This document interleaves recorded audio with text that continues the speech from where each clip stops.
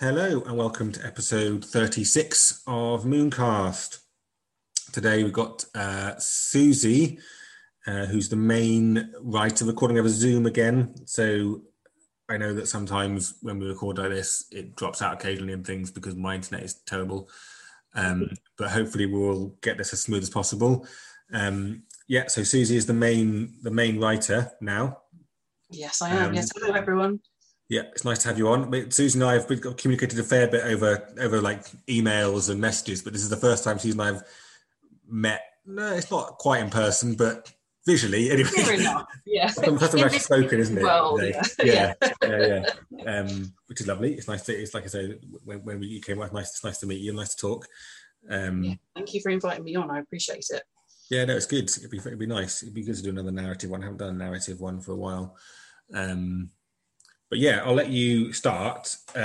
So I guess we'll go kind of back to the beginning, really. Like, how did you first hear about Moonstone? How did you get into Moonstone? Or like, what did you do before?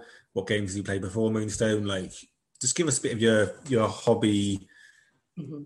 And maybe a bit, if you wouldn't mind, a bit of your writing background could be interesting, because as you're the writer, it might be interesting to hear a bit about your hobby background, a bit about your writing background. Feel free to just say as much as you want. Okay, no worries. So before Moonstone, I kind of dabbled with a few different games. So I played a little bit of Kill Team and a few 40k games, and Bushido. I've kind of dipped in and out of things like that, and Malifaux. The main thing that draws me to games, though, is the miniatures. I'm more of a painter than a player, mostly because the games I do prefer, so things like Malifaux, or Bushido and Moonstone now, that they aren't quite as common yet, unfortunately. And so finding local gamers is tricky. I do have a gaming group, but we tend to alternate between the types of things we play. So I play a lot of board games, and I play a lot of role-play games. So I'm currently playing a D&D game, a Call of Cthulhu game, Pathfinder, Dungeons and Dragons, and a few World of Darkness as well. So my background in gaming is more from that side, actually. So it's the role-play side. Which I've been a GM for, as well as a player. And so that's kind of where my background in tabletop related things came from. And so part of that was Salute, and hopefully will be Salute after this year has gone by. And I've been to Salute now for about 5 or 6 years, I think. And I think it was about 4 years ago. It was just after Tom had run the Kickstarter campaign for the starter set and for the fairies, where I went to Salute and saw this table at the back of the hall. So if anybody's been to Salute knows it's a massive, great hall at the Excel Centre. And there was this half table with a few bits of scenery, and I just saw fairies and thought, what the heck is that? They just don't exist in miniatures, and if they do, they don't tend to be particularly engaging for me. They can be either too twee, or they can go overly sexualized as well. So they kind of don't tend to meet in the middle and be the nice balance of actually what is in my head fairy could look like. It's a bit more Brian Froud-esque and all those things that Moonstone's been compared to. And so I saw this and saw a guy, which I now know as Tom, giving a demonstration to a kid and his dad. And I stood there and we watched for a little bit, and we walked off, and I just kept thinking about these models I had seen. And we did the lap around the rest of it, and I had some money left over. And the friends I was with, we decided to go back. And we went and had a chat with Tom, and then that's kind of where I got hooked into it. So as I say, we've not managed to play a huge number of games actually, but it's the models that really grabbed me and continue to grab me. When I saw the Leschevault Kickstarter a few years back, I just jumped straight in on that because the models were so amazing. And it was kind of about then that I picked up the rule book as well, to read it in depth, because I loved the Leschevault stuff so much. I thought I really should actually spend the time. You know, when you go to somewhere like Salute, you pick up lots of shiny things because, you know, there are lots of offers. There's a lot of shiny things there. Yes, yeah, it's plastic crack all over the place. Yeah. I was like, you know what, I actually need to spend some time and actually look at this because I love it so much. I just need to, even though there's no one else around me who's playing it or anything, I need to dedicate this time. And I read the book and I was like, this is great. I love the whole fairy tale setting, but the fact it's slightly dark as well. And I just loved it. And I don't know why I did, but I messaged the Goblin King Games, one of the social media accounts, and I got talking with Richie. So Richie, for those of you who don't know, was the narrative lead for Moonstone, but unfortunately he's not able to do it anymore, so he stepped back and I've now taken over. But I got in touch with him and was having a chat with him and said, basically, off the back of reading your book, I now have a headcanon about Brunhilde, and something about her character and the way that she interacts with some of the others, and actually something that's quite fundamental about her character. This is what I think. What do you think? And he said, that's amazing. I love it. Yeah, we're gonna go with it. And I'm not going to tell you what it is because I've recorded the Brunhilde bio, which I think, Dan, you said you're going to share at the end of the So just a quick note in there. I'll just jump in quickly. Yeah, so at the end of the recording, you'll hear the normal outro music, and then stay tuned because after that, I'm gonna add on the recording of Susie reading her Brunhilde story. That'll be a nice thing to add on the end. Yeah, lovely, thank you. So about 3/4 of the way through that, you will hear the thing that I suggested to Richie, that he and Tom really loved and ended up being the Brunhilde bio. And something made me say to him, I kind of fancy myself as a bit of a writer and I love your style. If you need a hand with anything, then I'm happy to help out.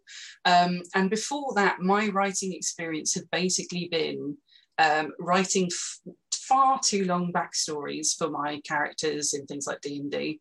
I was one of those players, unfortunately. I would always summarize for my DMs, but I would also then write the stories. And I've been working on a novel now for a few years as well, which I'm still progressing, and I have been at that point been starting working on it. And Katie, who is our editor for Moonstone, she and I had been talking and working on a lot of short stories together.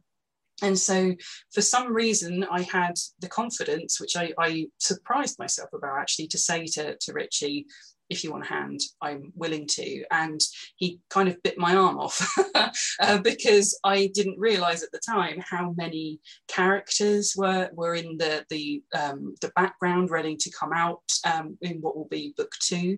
There was not just the Leshavult, but there's all the other ones as well that have been released. And there was the overarching story that runs through the whole of book 2, which we had the plot points, the story beats that needed to be hit, but Richie and Tom were kind of trying to work out how they were going to make that work.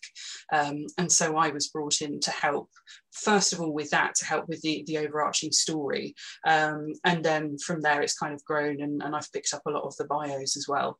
And so that's where it's taken me now. And unfortunately my painting hobby time has been completely overtaken with writing to get the book as done as much as we can before it goes out as a Kickstarter in a few weeks' time.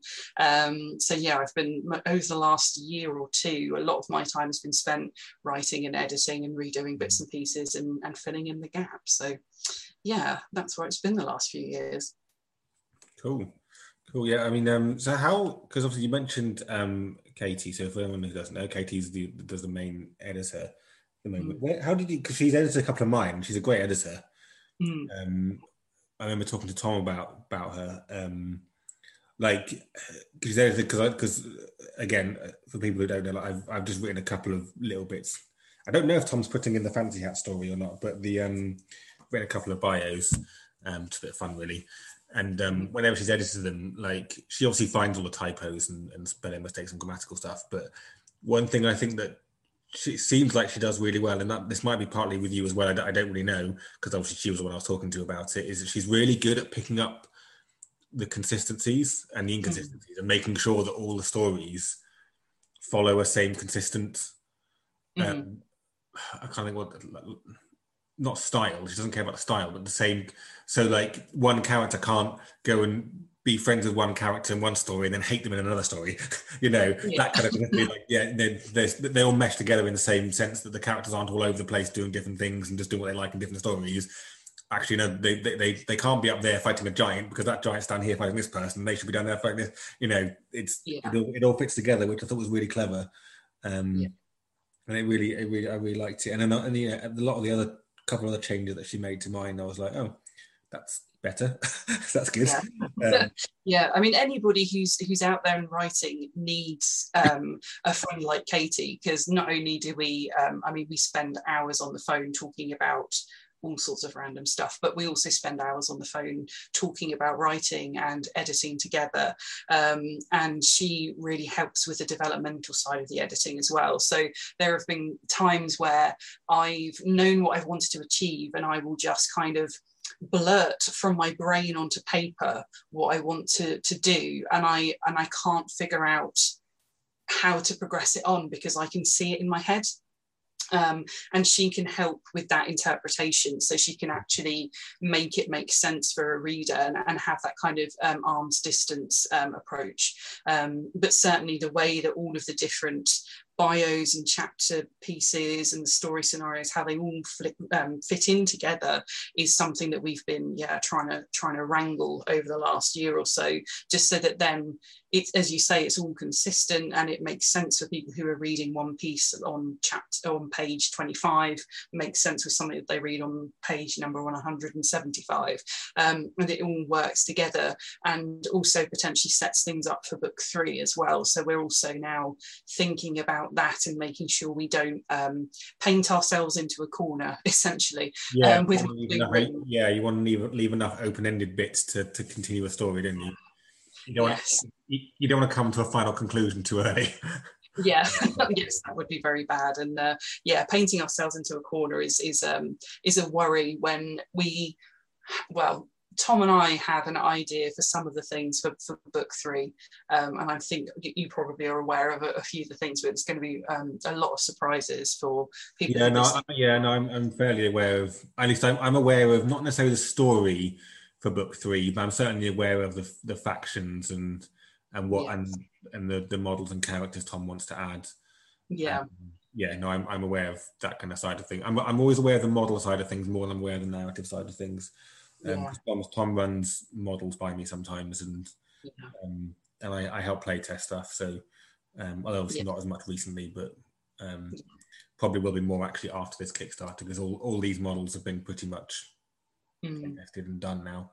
I don't think any of them still need doing, and no, and then that side of things, so working out the characters that need to appear in book 3 is helpful for us to be thinking and talking about that now, to start those kind of paths already, and just to kind of lay those foundations and the little nods and kind of potentials that will come up in book 3. So hopefully then when people read back through to book 2, then they'll be able to see where some of those things have been laid, and where they can then take them, and where we've then taken the stories as well. Trying to wrangle all of that is quite complex, but I think it's nearly there. It's really nice to see it now kind of have evolved so much, and for it to be at a point where we're nearly at Kickstarter, which is great. Yeah, I mean, there are an awful lot of characters. I mean, and obviously the story arc won't follow all the characters, but there's an awful lot of characters to think about, and all those characters have their own personalities that have been developed. So you can't kind of go against their personality later on. They have a personality. They've been built with that. And I think the thing with Moonstone that's really interesting is that they've not just got a written personality. The way they play fits into that narrative personality they've been given. So like models like Vicious Midget. He's called Vicious Midget for a reason. He's really vicious. His card, his signature move is called Groin Tickler. And that's literally him stabbing someone in the groin because he's vicious, and that plays out in his narrative. And it's the same with other ones. It's the same with Fritz. His narrative is he's this very brash, very sort of usually drunk, but very macho. Huge clothes and this huge show off. That's exactly what he plays like on the tabletop as well. So it's like for you've not got all these characters around. You've got to make sure they actually fit with what's on the tabletop as well, haven't you? Which is tricky. Yeah, there is a definite balance to bring, and actually the designs of the miniatures and their cards is a huge bonus for me personally. I think some of the bios have almost written themselves. So just from looking at the new, even the illustrations. So in the early stages of, say, Malachite Mystics box, so with Klaus and Reagan, even just the early drawings of those, it's like, okay, I've got a real idea of how these characters behave and their kind of personalities and their relationship as well, just from looking at these illustrations. And that's where with Reagan, her name originally was, well, her working title name was Misty. And I think between all of us, as we were looking at it, we were like, actually, that name just doesn't work for her character and her appearance and the way that her personality is going to develop. So that was quite interesting to see how some of maybe the narrative then influenced just some of those decisions around the characters as well. Yeah, definitely. Guess. Yeah. So I mute it when my wife comes in, because we've got like a bell here and stuff, and she's laundry away. So I mute it whenever I think there's a bit of noise, and I forgot to unmute it. it's like the COVID phrase, isn't it? You're on mute. But anyway, yeah, we're all using it outside. Yeah, and I guess that is kind of that does sound like it's kind of an advantage when you're writing now, because the characters are already there. Yeah, their backstory and kind of their personalities have been, like, Tom has developed those in the ways ways made their cards, and like I say, he's the one in charge of the artwork. Jane, who's the artist that does the final stuff, like, he's fantastic. I mean, the artwork in the books are just all the books, everything is amazing. But Tom is the one that gives him the original idea. Like, often Tom does like a really basic sketch and says, do something with this. I know some of it Shane does completely independently. Tom just gives him an idea, and I think he knows Tom well enough now that he knows what he's looking for, kind of thing. But it does. I can see how, like, when you come to write a story normally and you're trying to think of your main character, you have to think of all their background, you have to think of their personality, you think of how they're going to interact with other people. Well, half that's been done for you, isn't it?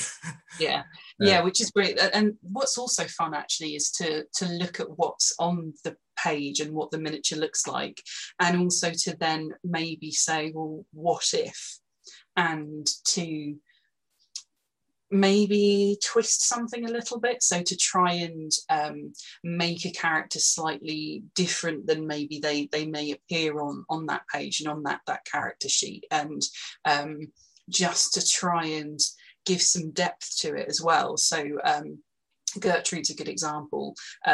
She is a fairy hunter, so that kind of already gives quite a good indication around her character and how how strong she must be. The fact she goes out and hunts a race of people in this world where the fairies live and fly around and have a seat at a council table.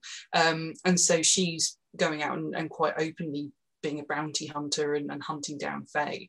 And so that really played into it. But actually, she's become one of the main characters of the overarching story. So she needed a lot more development, and her personality traits and how she would react to things really needed thinking through. And that was a lot of fun to go through and to think about with her, and how she interacts with some of the other characters, or the existing characters, as well as new ones as well, because there are a lot of the book one characters that make a very strong appearance across the whole of the book two story. So those characters and those characteristics then had to carry across, which was quite fun to expand on some of those characters as well. Cool. Well, I'm secretly really glad to hear, because I haven't read. I know that I've had access to kind of lots of the main narrative, but I haven't actually read it. I've read the first chapter, which we talked about, but I'm really pleased that Gertrude features in it, because she's one of my favourite models, one of my favourite characters. So I'm really chuffed to hear that she has a big part in it, because I love her. She's quite hard. I was quite pleased when I was asked to to hit these certain story beats and to feature certain characters in the chapter parts. And Gertrude featured so much. And then when I looked at her artwork again before it had been released, I was like, well, she's just cool. She's cool. just, that's an amazing miniature. And that just looks like a heck of a lot of fun to write about. So yeah, I was very pleased that they asked me to include her a lot. It's one of the things that I really like about Moonstone is I feel like the female characters and the female models in it are very kind of, it's like they're not overly sexualized. They're wearing clothes like people, like she's a bounty hunter. So funny enough, she's wearing a leather jacket and has a massive gun. Like she's not none of the female characters are there for any other purpose than what they actually are as a character. Like Agatha, she's a bar lady, yeah, but she's the bar owner. And if you piss her off, she's going to hit you over the head really hard with a big metal tankard. You're not going to like it. Diana, Diana's a fairy and stuff, so her clothing is a certain thing, but she has this power. And the same with like the witches and things like Zoya. Zoya is slightly sexualized, but is actually part of her character. Like she lures people in with that. She uses her sexuality to lure people in and then rips their head off.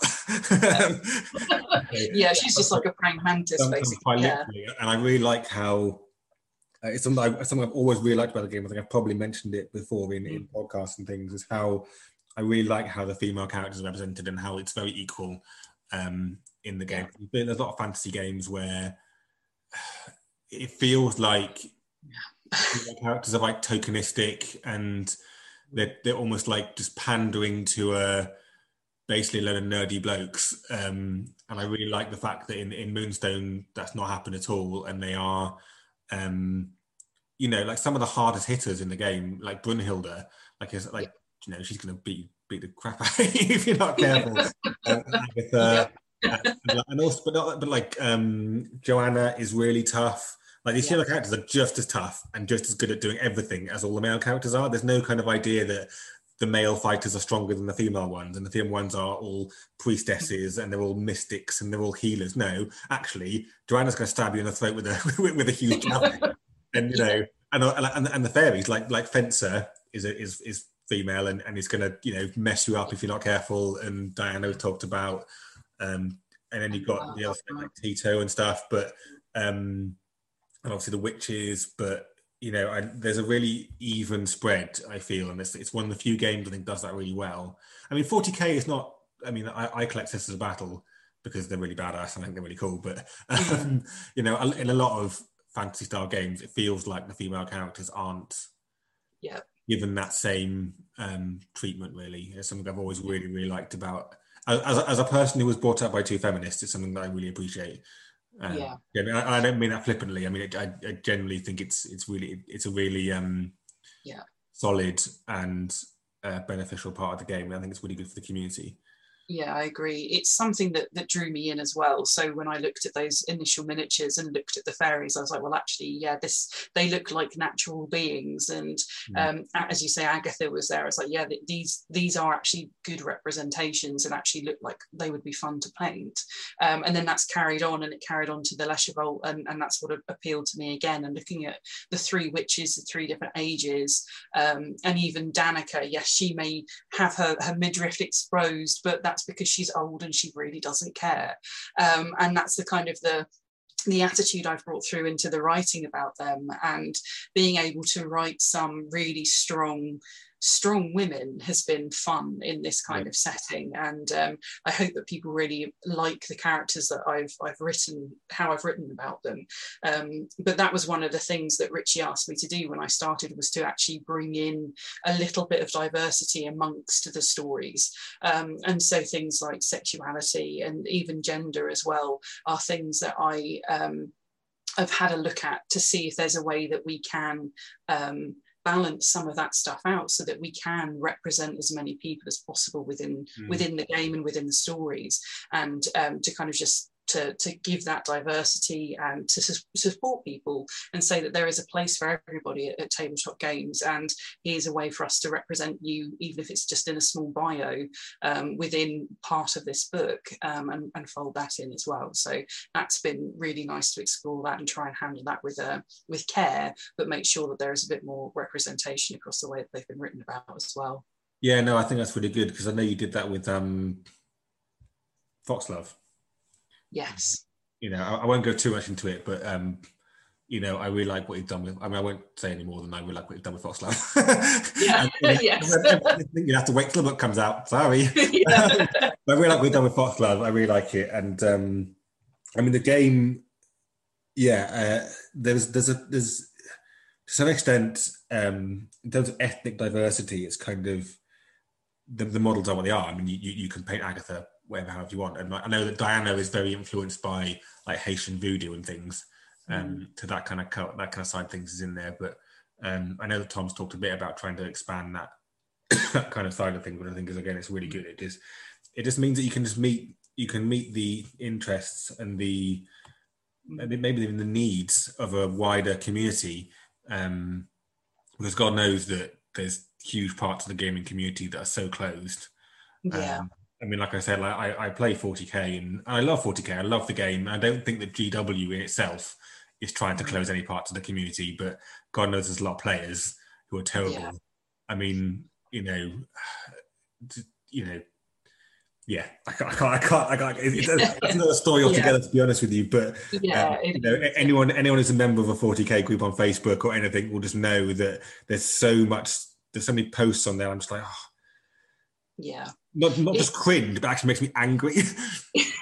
Yes, yeah, and oh goodness, not this kind of thing again. It's actually like that's genuinely offensive, and not to me. I'm not the person being offended by it. And I'm not going to go on a rant about being offended for someone else, but that's just not a very nice thing to say. People complain about the community being people leaving the game. Well, that's because you're being a prick, frankly. Yeah. I mean, that's the thing. Just don't be a dick. And as you're gaming with people, you just treat people with care and respect, and that doesn't happen everywhere. That's something that I really like about Moonstone as well, actually, and has continued to encourage me into the game and into the community before I was involved in this way, was just the way that people were just nice to each other. The Moonstone community is a great community. The Facebook group is great, and Discord and anywhere else people interact on the whole is a fantastic group of people, and they're so much fun to game against. And in a game that involves bluffing people, and the way that Chris does the play testing and the demos through Tabletop Simulator, and the kind of the way that you bluff and try and mock the other player and kind of just take the mix slightly, it could be misconstrued. It could actually not work. It could feel like not a very welcoming space, or that you are just taking the mick out of each other the whole time, whereas actually it's always done with love and just with silliness in mind. And the game doesn't take itself too seriously. Like you can play Moonstone really competitively, and it is really well balanced. I'm personally not a competitive player. I've run 4 tournaments, but I always run my tournaments as very much like, let's just have a lot of fun, guys. I don't care. Yeah. I've won a tournament, my own one. And I played another and even when I played against Joe, who's really competitive, he was just also really nice. Like, even the really competitive players, nice. The thing is, you kind of have to be, because you have to interact with your opponent. Yeah. And also, if you're really nice with your opponent, you can then bluff better. Yes. But also, you don't care. Like, I've played so many games, and I've played hundreds of games of Moonstone now.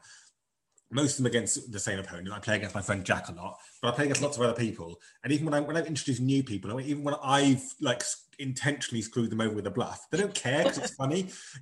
Like something funny happens. Because I got a catastrophe, and now your person's blown up, and they're like, "Oh, okay, well, never mind." No one cares, because it's just a fun game. You're not really trying to show anything other than it's just really fun. Like, what I've noticed a lot with Moonstone is a lot of families play it.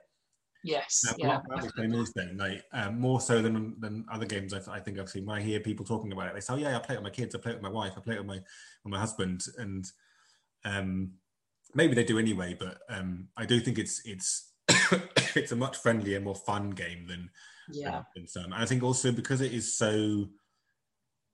because all the models have equal value, it's so well balanced. Because I mean, Tom just play tests the bejesus out of everything. Yes, yeah, it works, he does. and it works. Yeah. I have to get a glass of water a second. I keep coughing. Yeah. But you can pretty much just pick whatever models you just like the look of, and they will work as long as they're the same faction. You basically just, I like those 6. Yeah, well, they'll work. Just play those.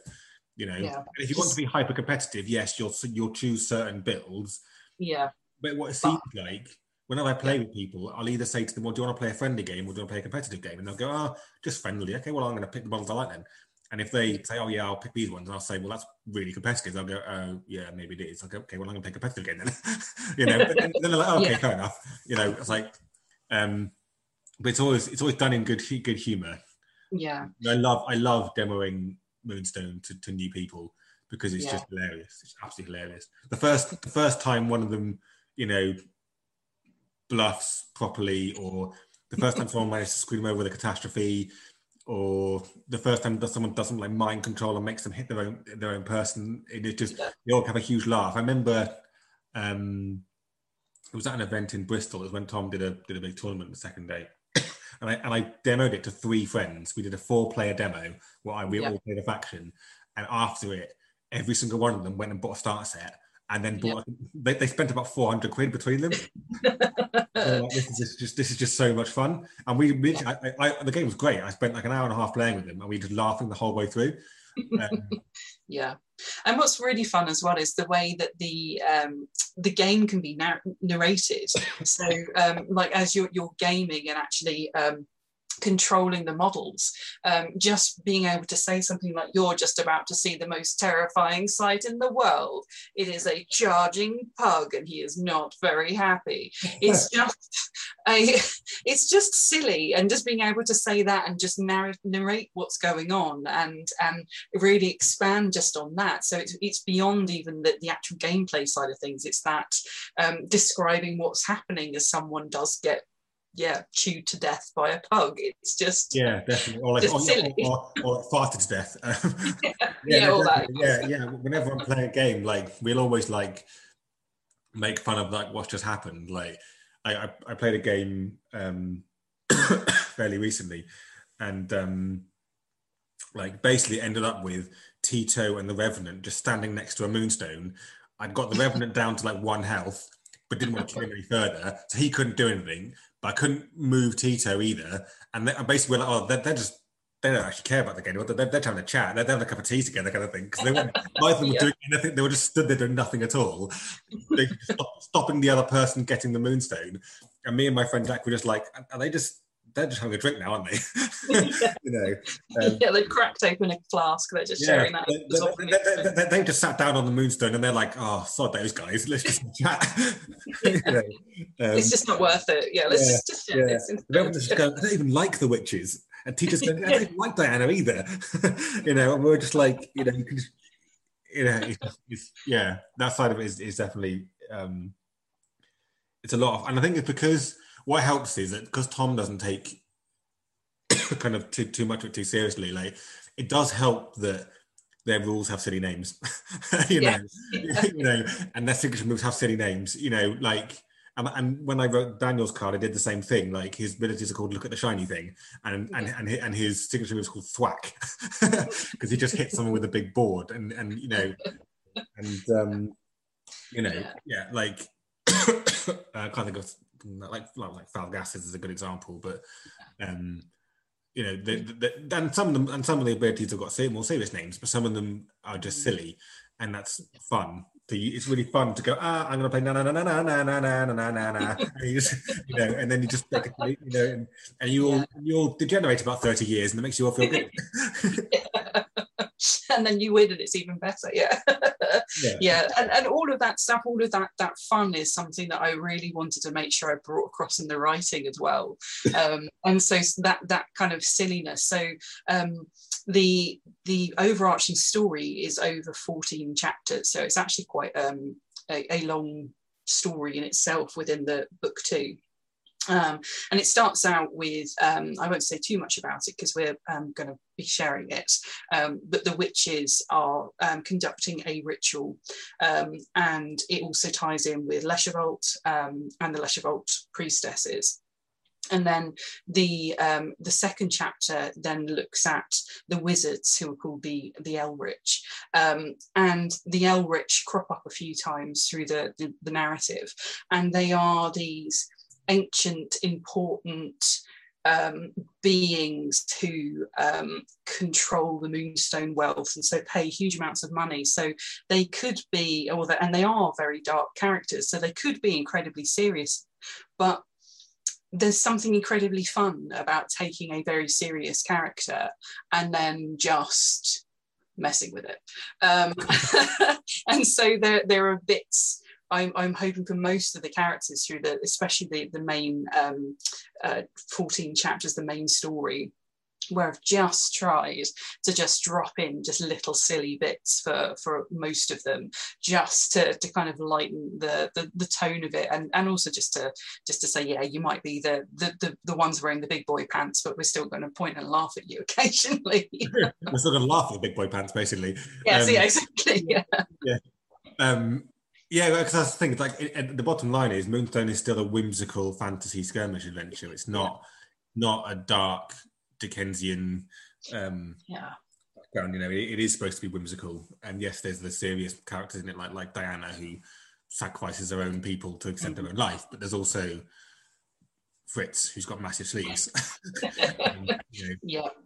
And there's the vicious midget who keeps beating Gotchka in a drinking competition, and there's the fun bits as well.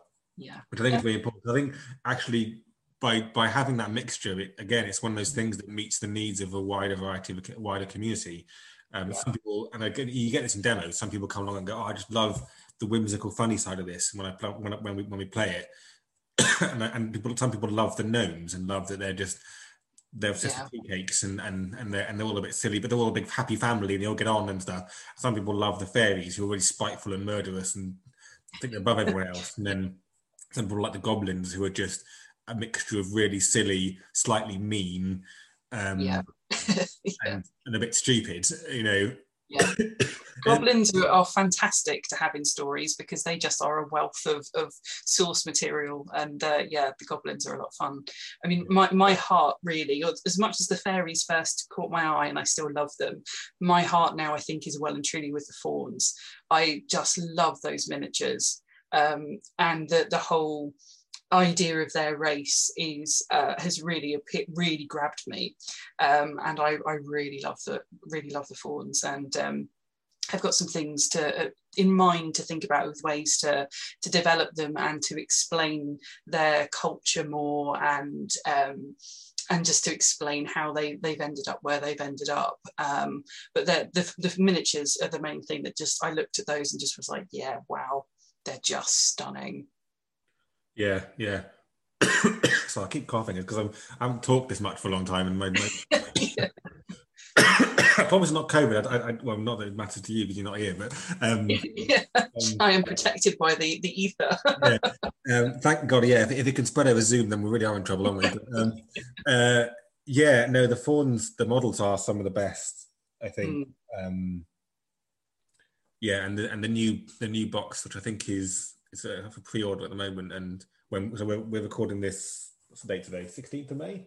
It is, yes. 16th of May we're recording this. I won't release it. Don't know quite know when I'm going to release it yet, but I'm pretty sure the models are released at the end of the month, just before the Kickstarter, I think. And Tom's really gone to town with those ones. I mean, Reagan, it looks amazing, like on this like mystical spike sort of thing. She's floating on her cloak, which is just and again is story gold for me because I can just look at that and go, okay, that's going to happen at some point. And then obviously the new the Gwendolyn model, which is I like there's a reason why I like this Gwendolyn model, which is the cherry aspect, I think it's called. The reason I like it is because Tom wanted to call it the ash aspect, and I had to gently remind him that ash trees don't have flowers. Yes. So what does? I said, well, that looks like a cherry tree, mate, because cherry trees are huge pink flowers. Okay, we'll call it cherry then, because Tom's a great writer, a great game developer. He's not a botanist. Not that I am either, but I'm a gardener, so I know my plants and my trees and things. Yes, that's a good spot. Yeah, I like that one. That was one of those where she's probably one of the more kind of alluring female characters, I think. The way that she's refining, but that is part of her character and part of her abilities as well. So again, that was one where I was like, well, okay, this is definitely part of her character that comes through when she appears in the bits of the main story. But her bio, which Tom has already shared on Facebook, the current iteration of it, might be edited again.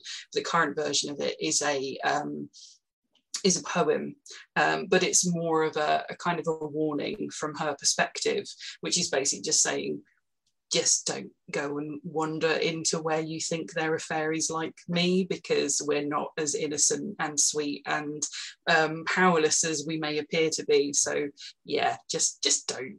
And that was quite fun to write, to be able to actually take that alluring nature and actually have her own it, and that kind of, as we said before, with some other female miniatures, the fact that they can just be alluring and it can be a kind of a side thing, and it's just for an aesthetic appearance, and just the way that the miniature creators have thought, well, let's just give her a slit skirt and just have a chest out. Whereas actually with this, it's like, no, actually she's taking this aesthetic and she's just owning it, because this is, she's a Leschfeld priestess. She just doesn't care. She's powerful enough, and she uses it, which is great. Great fun. I think with Zoya, I think she has that alluring side of it, but she doesn't actually want you. And she doesn't give a toss what you think about it either. She just wants to get you just near enough, and now you're dead. You know. So completely using it, which is really cool, because I mean Zoya, like anyone who's played used her as a character, she's a bit of a glass cannon, but she will absolutely destroy anything if she can. Which is a lot of fun.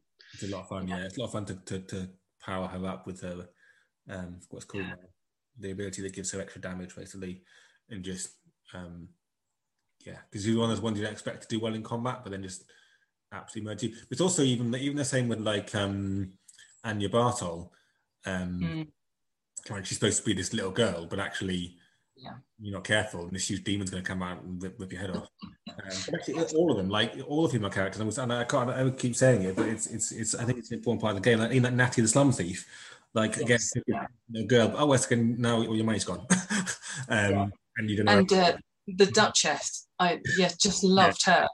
Her miniature as well is just, it's really pretty, but she's nasty, on the table and in the game, but then I was like, well, she just is. You can see that from her abilities. It's like, so that nastiness now is part of her character as well. Basically, and then Claudia as well in the same box with her, and she's just awesome.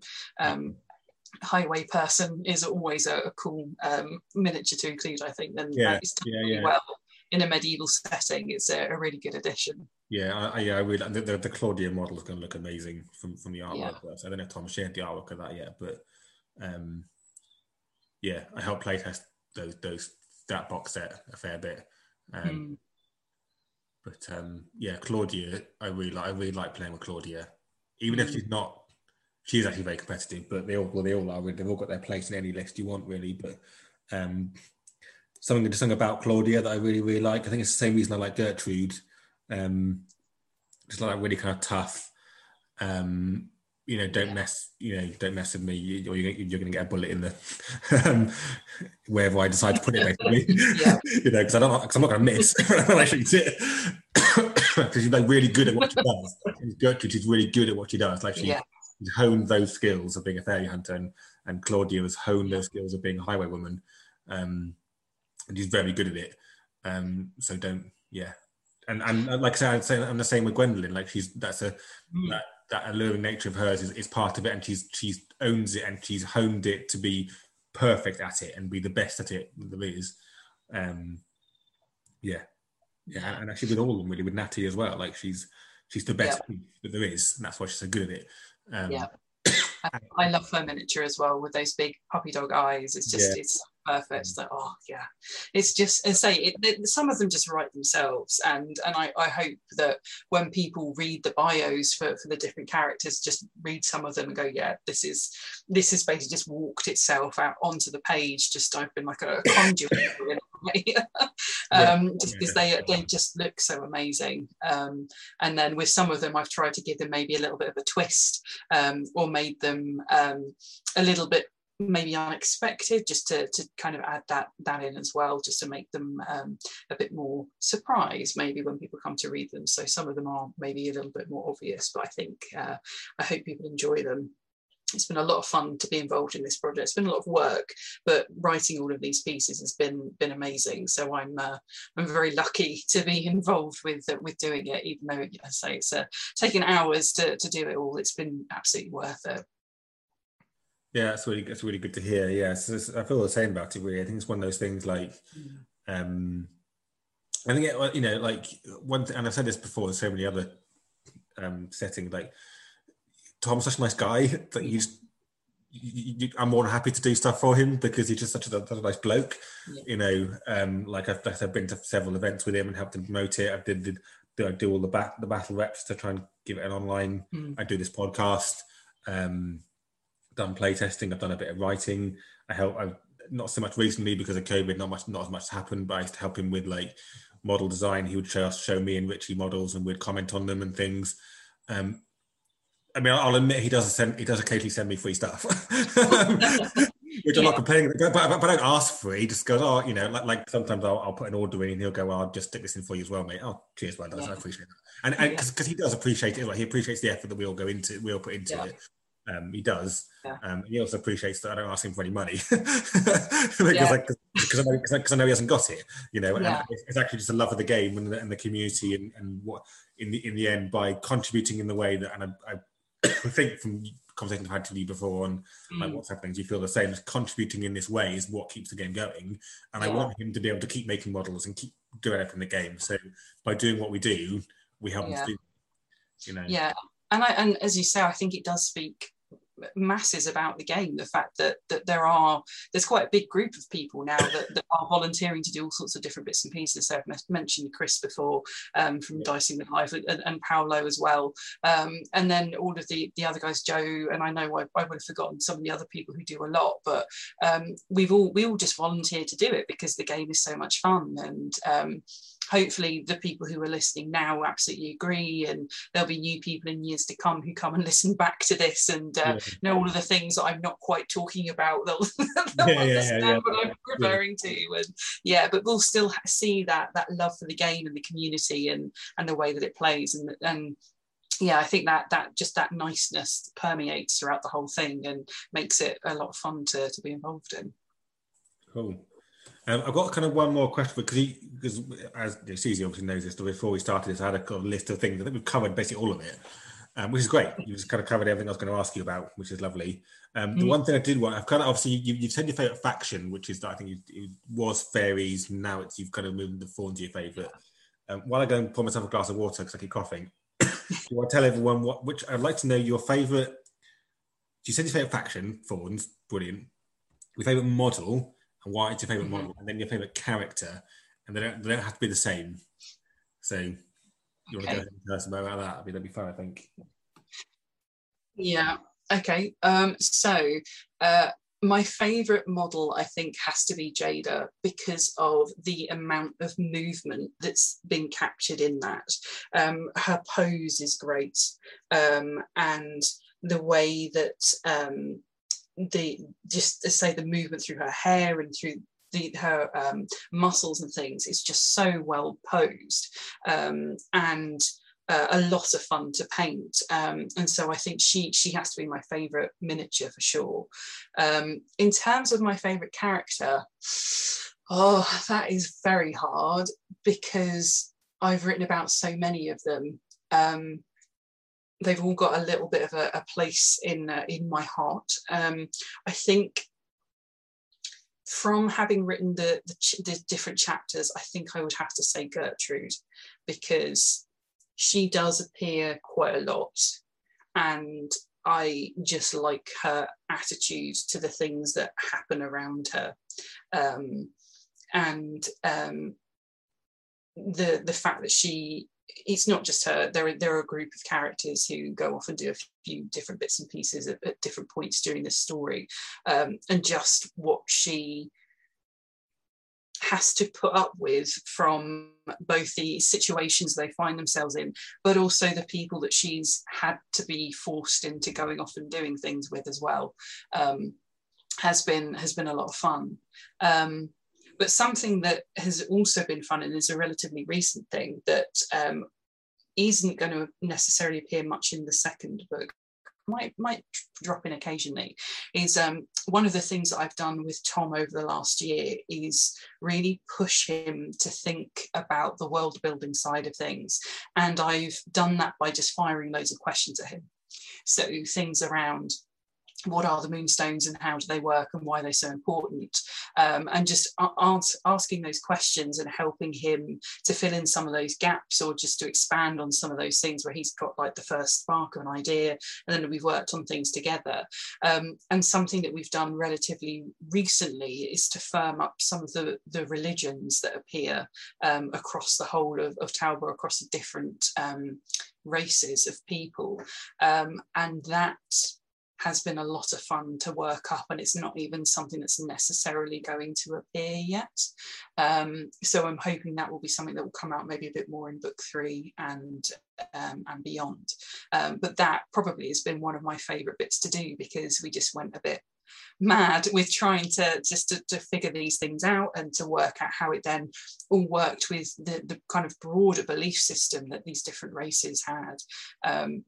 And that was just really, really creative and really, really fun to work it out. And yeah, I'm looking forward to seeing how that all spits out, probably in future story scenarios and in illustrations and things. That'd be cool.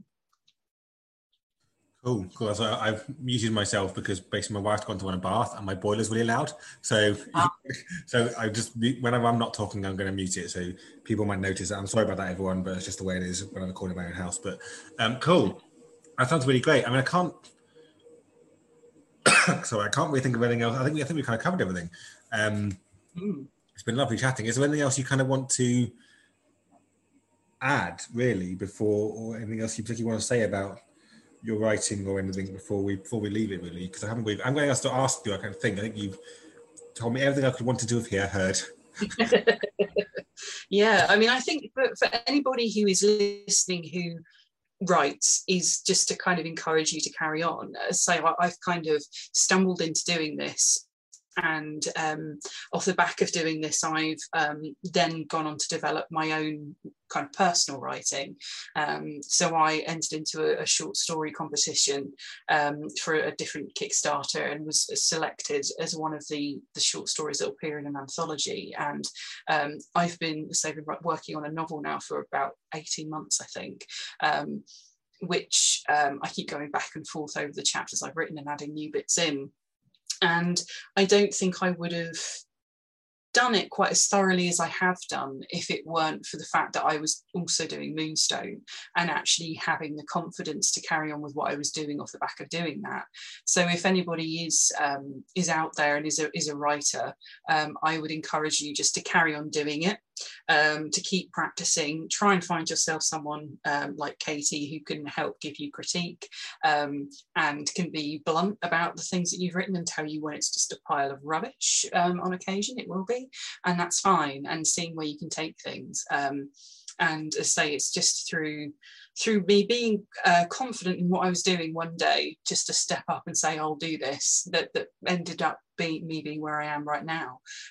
So if I can do it, absolutely anybody can who has the drive and desire to. So I know that's a bit of a soppy thing to end on, or to kind of almost finish with, but I think it's important to say for people who maybe don't have the confidence but that have the love and the passion for writing, is to just knuckle down, just do it, and see where it takes you.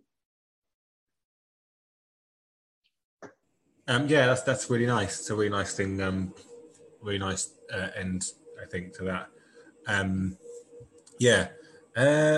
Yeah, I think that's probably us done. I think you've covered everything. It's really lovely to speak to you, and it's a really nice recording. So yeah, what I'll say is one last thing is obviously don't turn your podcast off when you hear the outro music, because the Brunhilde story will come after it. And the next recording will most likely be Susie and I reading the first chapter from the new book. Yes. Yeah.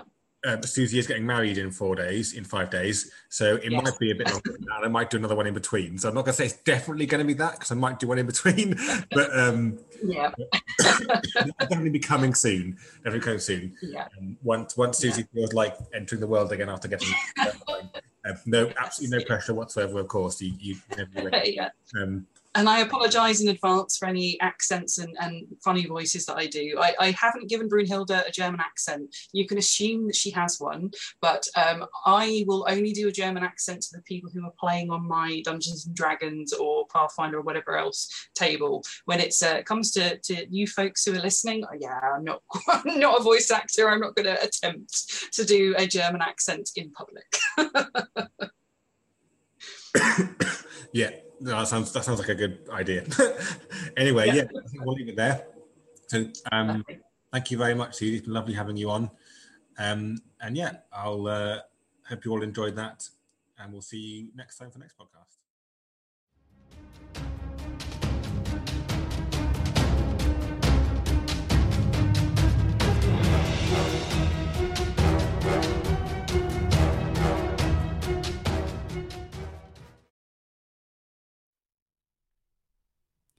This is a recording of Brunhilde's bio for the Moonstone podcast.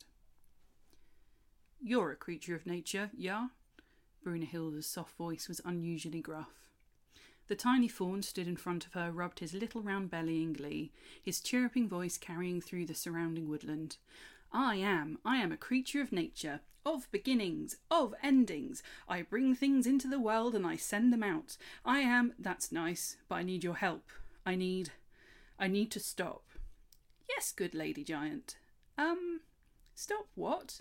He scratched the end of his pointed ear absent-mindedly. To stop feeling. She looked at the fawn. His blank look didn't reassure her. Brunhilde closed her eyes and said loudly, for someone. Ah, the most trickiest of tricky. But Chubbs will help. He did a little trotting jig in a circle, then stared up at Brunhilde. Yeah? Oh, yes. Where is the someone? Chubbs will help. Brunhilde chewed the inside of her cheek. What will you do? Stop the feelings. Need to know where the someone is or it won't work. Chubb's broad grin was full of warmth and confidence. Brunhilde thought of Fritz, his broad shoulders, his thick wavy locks, strong muscles, that moustache groomed to tickle a fine lady's fancy.